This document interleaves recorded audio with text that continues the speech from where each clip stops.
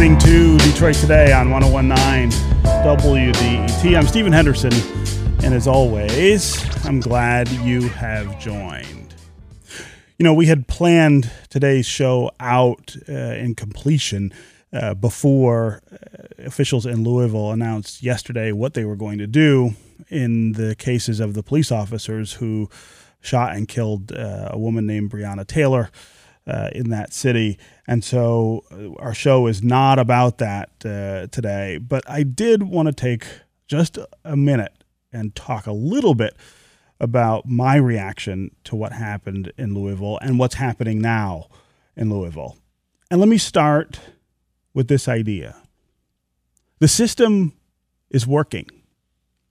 The system is working the way it was founded to work.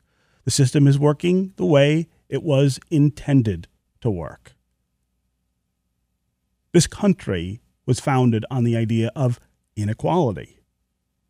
Equality in name, equality in word, but inequality in deed.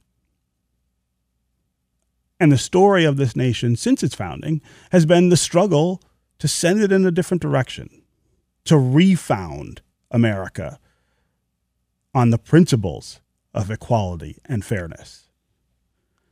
And so when we see police officers doing what they did in Louisville, doing what they did in Minneapolis to George Floyd, doing what they did in Kenosha, Wisconsin, the reaction, I think, often is to be outraged at the system and to say, this is a system that's supposed to be fair.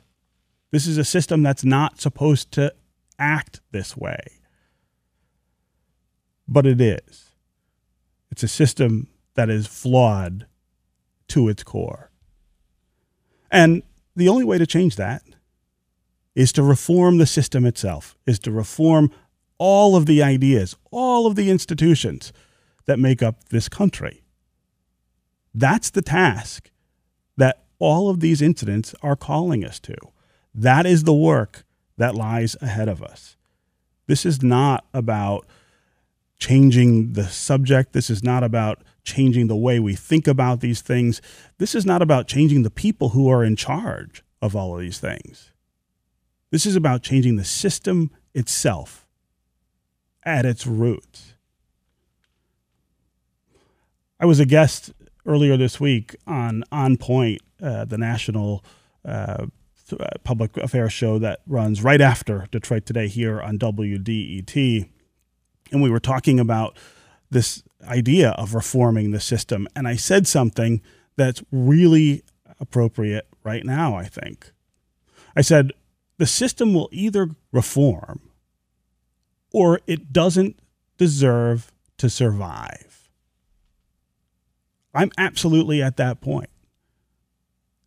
The system we have in this country, the nation that we have built here, does not deserve to survive if it won't reform. And that is what you are seeing on the streets of Louisville today. People saying, to hell with it. If the system can't respond in a way that respects the rights of the majority of people and even protects minority interests, then maybe it's got to go. I think that's something that all of us should be thinking about as we wind down the campaigns for this year and then go to the ballot box in November. That's terribly important. What we do at the ballot box will matter. But even if we can't achieve the reforms we want that way, there are other ways. And that's what we're seeing people resort to. It's something to keep in mind as we go forward. It's something to keep in mind as we vote. And it's something that will frame all of the next several years, I think, in this country.